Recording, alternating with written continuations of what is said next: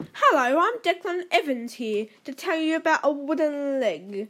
Wooden legs are for people who don't have a leg. They can be metal legs, they can be any sort of leg, really.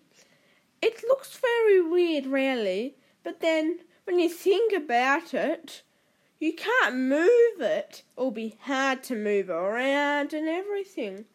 So for the unfortunate people who have to have a leg, it's hard because what if you're climbing up? You can't climb up because you've got a weird leg and everything, really. It's a bit pointless, really, but they don't choose to have it. Metal legs are a bit better than wooden because if you're a firefighter, it's going to be burnt. It can burn because fire is flammable with wood. But metal is like stainless steel. It's fine for fires, really. I know, and then if someone thinks that it's a wood or something, they can just throw it on the fire thinking it's a wood. If they have a wooden leg, because it will be shaped like wood, and if you it's easy to take off as well.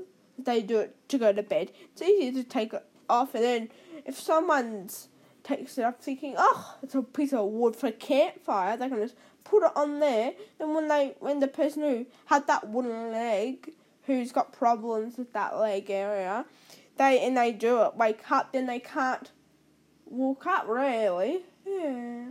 It's a very tricky situation.